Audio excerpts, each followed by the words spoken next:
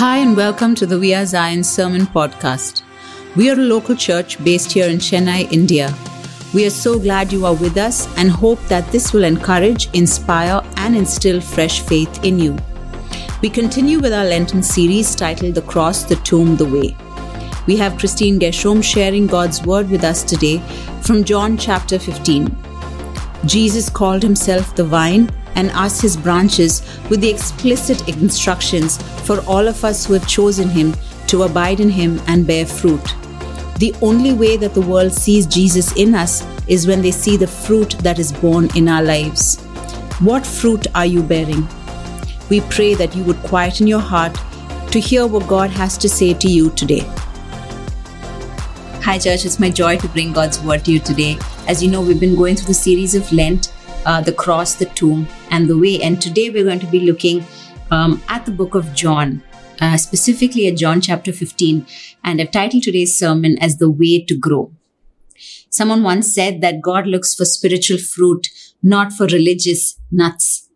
And so I want us to look today at Luke chapter 6, verses 43 to 44, which says, "For no good tree bears bad fruit, nor again does a bad tree bear good fruit. For each tree is known by its own fruit. For figs are not gathered from thorn bushes, nor are grapes plucked from a bramble bush." Looking at this verse, it's very obvious that God is looking for fruit on each of us. I want to ask you, what fruit are you bearing?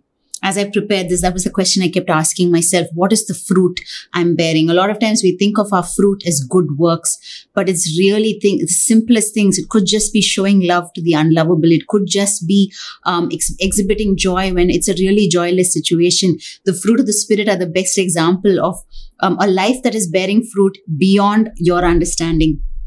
And so I believe that the sign of spiritual growth is in the fruit that each of us bear.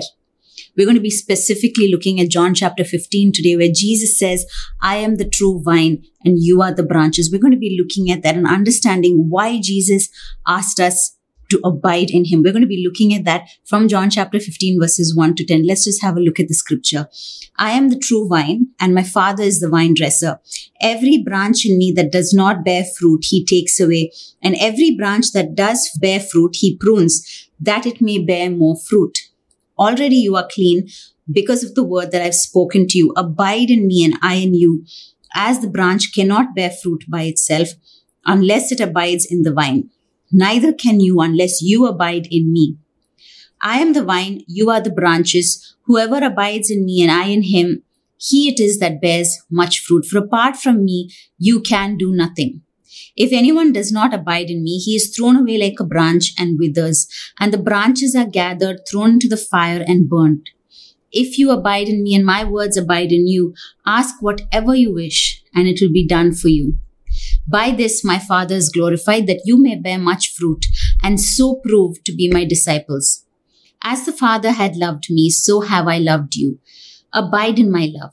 If you keep my commandments, you will abide in my love, just as I have kept my Father's commandments and abide in his love. If you keep my commandments, you will abide in my love, just as I have kept my Father's commandments and abide in his love." I just repeated that last verse for emphasis. The word abide, we saw it come again and again and again. But before we get into that, just a foundational framework. Jesus is the true vine. We are the branches. The vine dresser or the farmer is, God is likened to the vine dresser. And so the way the world will know us is by the fruit that we bear, which is why the fruit is very important. But the key to spiritual growth as of this passage is actually abiding in Christ. So the non-negotiable part of this is that we need to abide. And the word for abide actually means to stay or to remain or to wait. It's to stay in Christ. That is non-negotiable. Now, there is a statutory warning that's, inserted into this passage, which is that you and I can do nothing. We can do nothing. We can bear no fruit apart from him. And there are consequences for not abiding in him. What is that? It talks about eternal judgment. It talks about being taken away and being burnt. But there is a benefit of abiding, and that is that we can ask of God anything and he will grant it to us. But the problem today is that we are a generation that cannot abide. We're a generation that cannot abide. We have OTT platforms on which things are just a click away. And we watch something, we don't like it, we move to the next best thing. We are those who cannot stick in careers for too long. When the going gets hard, we look for an escape room. We look at relationships as something that needs to be easy. The minute it gets hard, we grit our teeth and then we say, you know what, time to let go, time to move on. Our children after the pandemic, after 2 years in a lockdown situation with no school inside, with just gadgets, they have the attention span of a fruit fly. We want the quickest route to success. We don't want the long and arduous journey. We want the quickest possible way to success. Money, we want it quick. Relationships, we want it quick. Satisfaction, we want it fast. We are a generation that cannot abide. I think that's why it's repeated almost 11 times in this chapter. He says, abide in me. And what it means is to stay put in Jesus, because our culture tells us to keep moving. Our culture says aspire for more. Our culture says acquire more, to grasp for more. Staying is for losers, our culture says. It says staying is for the ones who lack drive, the ones who don't have ambition. But Jesus is giving us a better way. He says, you abide in me, and then my words will abide in you. And you can abide in my love, and then you will bear fruit. There is a definite process to it. This is not just sitting on a lazy boy all day long doing nothing. Abiding in Christ is knowing who you are in Christ because of constant communication with Christ. It's knowing his word and knowing that he's faithful to his word. And then from that place of intimate, close, organic union that you start to bear fruit. That is what it looks like to abide in Christ. But why must I abide in Christ? What is the requirement? It says abide, he says fruit, we get it. But I believe from this passage, the whole of John 15, there are 3 things that we can look at and say definitively that there is something good that comes out of abiding in Christ. The first thing is that our status changes. The first thing is that we move from a servant status to a friend status. What do I mean by this? John 15 verses 12 to 15 says this: no one has greater love nor stronger commitment than to lay down his own life for his friends. You are not my friends if you keep on doing what I command you. I do not call you servants any longer, for the servant does not know what his master is doing. But I have called you my friends because I have revealed to you everything that I have heard from my Father. If you watch any period drama, you will have a depiction of life above the stairs and life below the stairs. You see how life above the stairs, the masters and the mistresses run their home, they run their social engagements, their calendars are booked, they do certain things, they keep themselves occupied with certain activities. But there are the servants who live below the stairs. And their job is only to wait on them hand and foot. They have drama of their own. They have things happening in their lives. But the master is not aware of that. The master is oblivious to it. And the master's going out and coming in is seen by the servants, but they don't know the intentions or the matters of the heart that actually occupy the master or the mistress's life. The servants are not privy to what is happening intimately or deep inside the master's lives. That is only, that sphere of influence is only given to friends. And the word in John 15 for servants is doulos, which means a bond slave. Those of us who follow Jesus, technically we become bond slaves to him in the most freeing sense, because we have given up our rights to follow him, and he directs us, he leads us, and we are submitted to his will. But even in that place, Jesus is saying, I'm moving you now from a servant status, from doulos, from a slave to a friend. And if you remember from the Old Testament, we've seen how Moses was considered a friend of God. We've looked at Abraham and how he was a friend of God. And the beauty of a friend of God is someone who knows what the master is up to. You know what God is doing because he's speaking to you consistently. Every morning when you sit with him, you will hear him speak for your day. He will speak for your family. He will speak for your friends. He's going to be imparting things into your life. That's the beauty of abiding in Christ. When we abide in him, we start to see what God sees. We start to hear what he speaks. We start to feel what he feels. And then we start to act as he desires us to act. It's a beautiful progression, because if you look at your life, maybe you're a Christian for many, many years, but you've found that you've really not migrated from a place of just reading the word axiomatically and just going about your day to a place where actually the word lives in you and transforms your every activity. And today I want to urge you to ask yourself this: have I been abiding in Christ? Has my relationship grown in the past few years from where I just did what I felt I should do to actually doing what the Lord asked me to do? Can I hear His voice through the day? He's a surprisingly talkative God. He wants to speak with us. He wants to tell us, this is my plan for you. This is my plan for your nation. Pray accordingly. This is my plan for your church. Do this. Listen to me. He wants us to hear and know what He's doing. That is His desire. And a sign of spiritual growth is when we have moved from a place of being servants to a place of being friends. When you look at the story of Abraham and Lot split because of issues with their herdsmen, and Lot took the plains of Jordan, Sodom and Gomorrah. That's where he settled down. Abraham, on the other hand, took the other land on the opposite direction. And just before God was about to destroy Sodom and Gomorrah, he asked himself, it's a conversation of God to himself. He says, should I tell Abraham what I'm going to do at Sodom? Because I've already set him apart. He's already got a mission. I've laid a mission before him. And then God goes on to tell Abraham what's going to happen. And the beauty is that Abraham stands there on that ridge overlooking the land, and he actually bargains with God on behalf of Sodom because his relative lives there. Lot lives there. And Abraham and God have this conversation. He says, he brings it down. Lord, if there were 50 righteous people, would you still destroy the land? And as I was reading that, I just realized I want to come into a place of being his friend. I want to intercede for the land based on what he's telling me. I want to intercede for my family based on the intel he's giving me. And I want to ask you, will you come to this place today? If you abide in Christ, guaranteed, you will move from a servant status to a friend status. That's the first thing. That's the first sign of spiritual growth. The second thing, when we abide in Christ, the second blessing that comes from that is that we move from a joyless existence to a joyful one. John 15 verse 11. These things I have spoken to you, that my joy may be in you and that your joy may be full.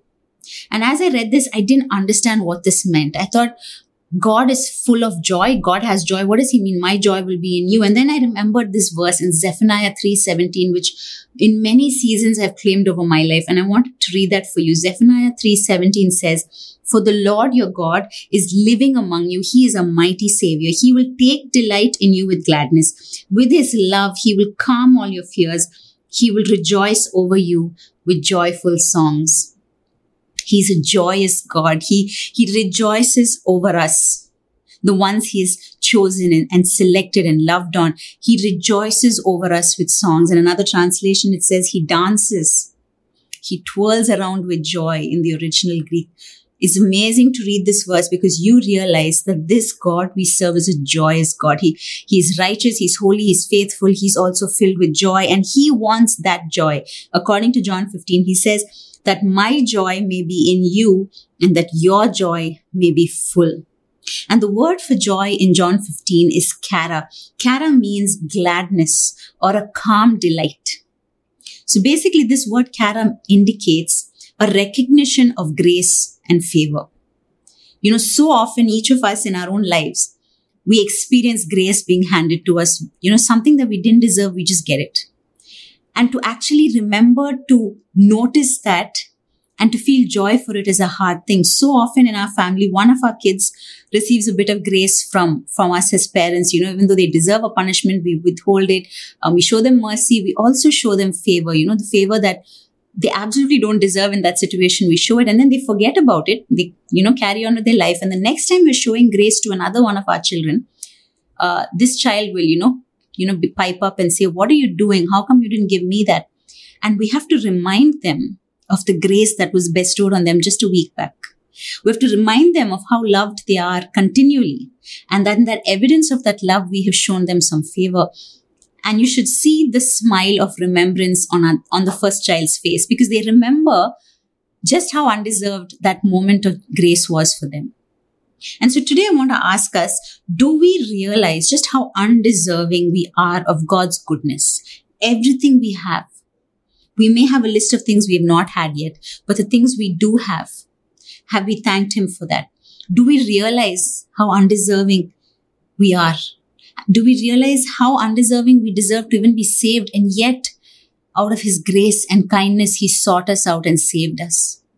If we were to remember that, then things would change. Then the joy that is unspeakable, a joy that is beyond understanding, will flood our lives.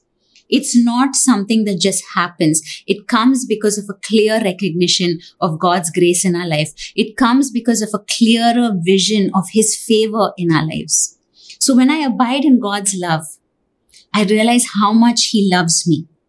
And that should make me rejoice. When I realize the protection that I get when I abide in Christ, that should make me rejoice. When I realize the victory over sin I have, over the enemy that I have because I abide in Christ, that should make me rejoice. There's something beautiful about coming to this place of saying, wow, I didn't expect this. This is beyond my understanding. Lord, I'm just going to rejoice, because the joy will be unfathomable. You cannot measure that joy. It comes from a place of knowing who God is and who God is continuing to be in your life, irrespective of whether you deserved it or not. So this joy, why is this joy, this kara joy, a calm delight, is so important? Because it will keep you afloat when the storms of life threaten to pull you under, because you know the one who calms the storms.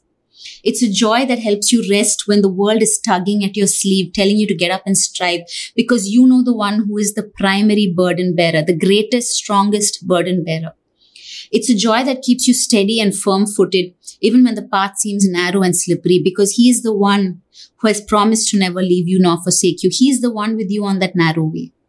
And so that should bubble up and well up deep springs of joy in your life. So if you've been saying, I lack joy, yes, I'm more blessed than I was a couple of years. Yes, I definitely am earning a little bit more. Yes, I have my own house now. Yes, it's a small house, but I have a house. Why am I lacking joy? Well, I want to ask you this question. Have you been abiding in Christ? Have you been resting in him? Because when you rest in him and when you abide in his love, when you abide in his word, the spoken word of God, which is available to us all of the time, you will remember just how blessed you are. You will remember how much you have to be thankful for. And that will draw deep draughts of joy from within you.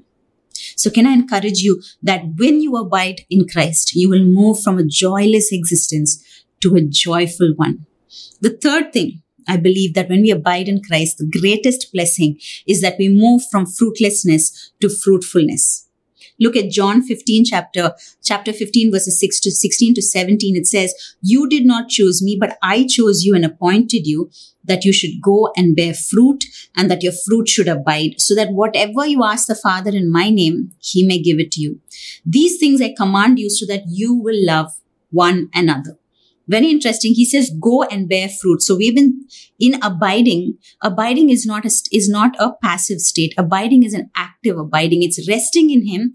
And then when he instructs me to go and do something, I do it. So abiding requires me to stay and then go and bear fruit. And that fruit, the desire of the Father is that fruit would abide. It's not a fruit that gets rotten within the day. It's a fruit that will last. And I believe this abiding fruit is one that will last into eternity. You may wonder, you're saying that I need to abide in Christ in order to bear fruit. There's so many who don't know Christ and they're doing good works that are actually impacting people's lives. And that's great. It's true. They do a lot of good works that are impacting the world at large. But is it impacting eternity? Does it bear fruit in eternity? That's the important question. Those of us who know Jesus, your whole life might just involve being kind to your caretaker. But in an eternity perspective, you've already made your mark. Maybe your whole life was just being good to the students that you teach. Every year, a new batch of kids come to you, you're entrusted with 20 of them, and you've imparted all you had to them. End of your life, you're wondering, did I even bear fruit? Yes.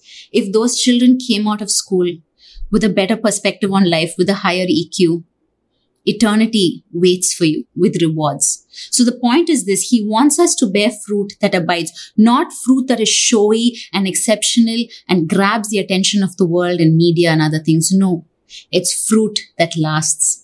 John 15, 1-4. I'm going to read it again. We already read this, but I'm going to read it from the Passion Translation.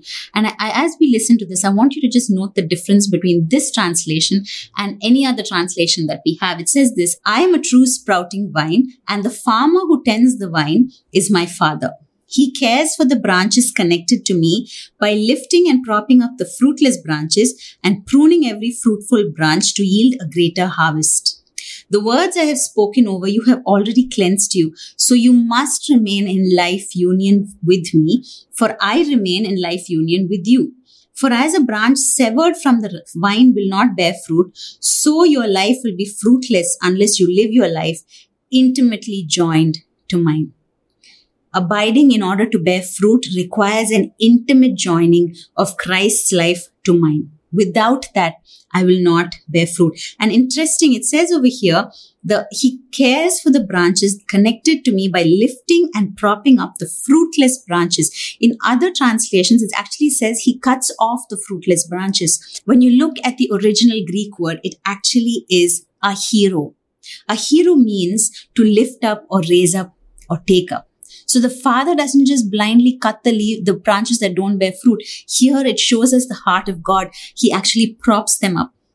In one of our neighbors' gardens the other day when I was walking outside, I noticed that there was one plant that was wilting. They have a lovely garden and one plant was wilting. And the next day when I walked, I noticed that the owners had put sticks and supported it and kind of brought it up against gravity and held it there. And by the end of the week, the plant was thriving. That's what our Father does. He does not give up on you if you're not bearing fruit. I believe that He actually holds us up. He props us up. He supports us so that we can become fruitful branches. So if you're feeling, I don't see any visible fruit, no one's really tasting anything of me, don't worry. Our God, our Father God has such a gentle heart towards us, and that He is going to support you and hold you up until you can bear fruit. Now, for those of you who are bearing fruit, your life is doing something. You can feel the impact and the people that you show kindness to, the people that you're gentle with, the self-control you've been exhibiting in your life. All of this has been seen and you know it. You know you are growing. Be prepared for pruning because that's the next stage. In order for you to be more fruitful, pruning will happen. And don't worry about the pruning. A lot of times we look at our life and go, oh my gosh, this is such a painful season. I feel like, I have so many things happening all at once. It feels like, hell has broken loose. Can I tell you this, that the pruner, the master gardener, he's so gentle. He's an expert. He knows exactly what he's doing. When our gardener comes to do our minimal plants around our house, I watch him prune. And it's a beautiful art in itself because when we try to cut a plant, we could actually injure it. But when he comes with his implements and expertly makes those cuts, you can see that he knows what he's doing. And in the next visit that he comes, he can see the bloom, the fresh bloom from all of those pruned branches. And that's what our Father wants to do in us. He will prune you through life's successes. He will prune you through this downhill slopes. He will prune you through the hard times. He will prune you in the best times. He's a kind Father. And His desire is that you will bear more fruit, not to cut you down to size, but so that you will bear more fruit. The assurance, though, in the whole pruning procedure is that the pruner, the gardener, he's expertly doing it because he cares so deeply for you. He loves you so much. He's attentive, he's careful, he's gentle, and he's all-knowing. And like this part of the verse said, he said, when you are in life union with me, you will bear fruit. Apart from me, you can do nothing. What does that look like? What does that look like? In a plant, when there's grafting which is happening, we take a root, we take a shoot, we stick them on each other, we bind them tight so that tissue and tissue bind. And growth happens in the same way. When we come into close union with Jesus, His heart and my heart have to collide. So that what burdens His heart burdens my heart. What makes His heart glow would make my heart glow. When He looks down on evil, it makes me look down on evil. That's the kind of intimacy that abiding brings. And I believe that this life union is brought about and mediated by the Holy Spirit. Because the Holy Spirit will knit you together with Jesus. He will create a complete dependency of you on Him. So that before you know it, for every decision, you're saying, Lord, can I go ahead with this? Father, is this what you want? Show me if this is the way you want me to take. Lord, I don't know how to deal with my kid right now. This child's driving me nuts. Tell me what to do. Let me not lose my cool. Father, my spouse is pushing me to the brink. How do I do this? Do I shut up? Do I talk? A complete dependency implies intimate contact. You're asking him things about your health. You're asking him things about your ministry. You're asking him things about your job. You're asking him things that you've never asked anyone else, because you know that in this intimate contact, fruit is born after that, and you want that fruit. So will you abide so that you move from fruitlessness to fruitfulness? As I conclude, I want us to just look at Romans chapter 11. Romans 11 talks about the grafting in of a wild variety of an olive shoot into a root, and how we are that graft. And I just want to read it for us. Romans 11, 17 to 18 says, "But some of these branches from Abraham's tree, some of the people of Israel have been broken off, and you Gentiles, who were branches from a wild olive tree, have been grafted in. So now you also receive the blessing God has promised Abraham and his children, sharing in the rich nourishment from the root of God's special olive tree. But you must not brag about being grafted in to replace the branches that were broken off. You are just a branch, not the root." We have been grafted in. Those of us who have found Jesus, we are the Gentiles who have been grafted in. And can I urge you to understand what grafting actually looks like? Grafting is where a root stock is taken. And in this case, that is Jesus. And we've been grafted in. From right wherever we were in this garden of life, he has taken us and grafted us in. And what happens is when a graft is done, both the surfaces are cut, they're placed on top of each other and tightly tied up. Okay. And what happens is the result of this graft is a better variety of the plant, a variety that is more resistant to the enemy. Maybe it's drought resistant. Maybe it's, rot resistant. And the taste of the fruit that comes out of it is ridiculously beautiful. It's not as good as the original, the wild plant that was existing on its own. It's way better. It's got a better flavor. It's got greater properties. Do you see where I'm going with this? Each of us who were grafted in at the time of salvation, we are guaranteed to live lives that have greater impact than we would have ever had on our own. We need Jesus. We need to abide in him. Because now that we're grafted in, we need that tissue-to-tissue contact, heart-to-heart contact with Jesus in order to really bear fruit, and fruit that lasts. And there's a lesser-known fact about grafting. When the root and the shoot are tied together, there's a tendency that the cell sap, because of the force, regular gravitational force, would come up and get exuded at the joint. And that could cause damage to the graft. It could actually cause to decay. So what an expert gardener would do was wound the lower rootstock. They would wound it at a place or two so that the excess sap, when it rises, would, kind of come out there and not harm the graft. And I can't think of a better understanding of what Jesus did for us on that cross. That, in dying on that cross, with every wound, with all of the blood that he shed, he took the weight of sin off us. He took the weight of the consequences off us, just so that we could abide in him, trusting that we will move into a place of friendship with him, trusting that we will live with joy, trusting that we will bear fruit. All of that was done because of his wounding. And today you and I can confidently abide in him. If you've been doubting abiding in Christ, you've been saying, I have too many doubts. Can I tell you this from someone who's walked a long journey with the Lord as one of my closest friends? He is my closest friend. I can say this, abide in him. He is worth it. You can put your trust in him. You can put your trust in him. I want to ask you as I close, who are you abiding in? What have you been resting in? Have you been abiding in a friend, in a relationship, in a spouse, maybe even a child?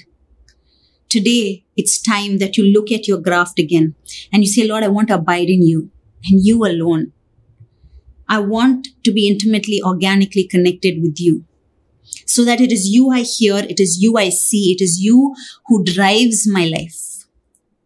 I want to ask you, what are you grafted onto? What have you grafted into your life? I believe that at salvation, we grafted Jesus in. At that point, we grafted into Jesus. But can I ask you this? Along the way, it's become something else as well. Maybe your career is kind of grafted in and confused the situation. Maybe your talent and abilities have come in and you've grafted yourself onto that. Maybe it's a network that you are connected to where you know that you're the social, centerpiece. Maybe it's your general wellness and your health that has been driving you, and you're so caught up in that you've actually grafted your life into that. Can I ask that you would disengage today? All of these are good things on their own, but without abiding in Jesus, without abiding in Christ, everything else, he says you can do nothing apart from me. So can we return today? Can we return to Jesus? Can we abide in him? Let's pray together. As I pray, if you've been struggling with this, if you've been saying, I've not been able to abide, can we rededicate our lives and ask him to help us abide in him, to rest in him? Father in heaven, we just thank you for this time. I thank you that you have heard every word that was spoken today. And Father, I pray that not a word would fall to the ground, that whoever has heard this word, whoever has been struggling to abide, whoever feels they have to strive in their relationship with you, today will stop. I pray they will rest in you.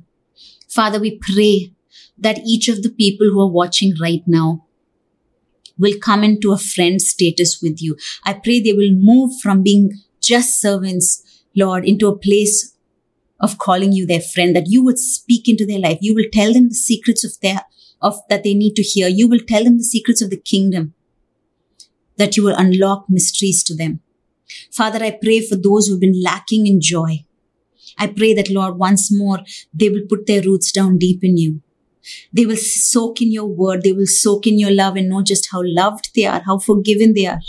And that, Lord, that would exude joy. Father, I pray right now for those who are living lives without fruit being born. Father, maybe they've just gone into a silo. Maybe they've just become so introverted. Father, in Jesus' name, I pray that Holy Spirit, you would accelerate this life union with you, that you would move to bring about that intimate connection with Jesus. And I pray that they will start living a life driven by love, driven, Lord, by the Holy Spirit's leading. I pray they will bear fruit. I pray for anyone who has stopped bearing fruit because, Lord, they're so injured with the church, injured with fellow believers. Father, in Jesus' name, I pray for healing of every wound, that they would dust their sleeves off and get back to work in your garden that you've allocated for them. I pray they would once more venture out, Lord, to love others and to allow you to work in them. I pray that, Lord, they too would bear much fruit. We thank you for your gentle hand, Father. We thank you for you are such a kind Father. You don't abandon us. We thank you that you don't have a harsh motive in your heart, that you love us so much. We honor you today and we love you. In Jesus' mighty name I pray. Amen. Amen. Through this week, I ask that you abide in God's word. Let it dwell richly in you. If you don't have time to read the word of God, listen to the audio Bible. Play it as you drive. Allow yourself to be filled with the word of God, because it is in that you begin your journey of abiding in Christ. I pray that you have an amazing week ahead. God bless you. Thanks for listening to this message. We hope you were blessed. To hear more messages like this, make sure to subscribe and check out our podcast channel for past episodes. If you like what you are hearing, consider rating us, subscribing, and even sharing it with friends. That would really help us. For more content from We Are Zion and to connect with us, go to wearezion.in. Remember, whoever finds Jesus finds life.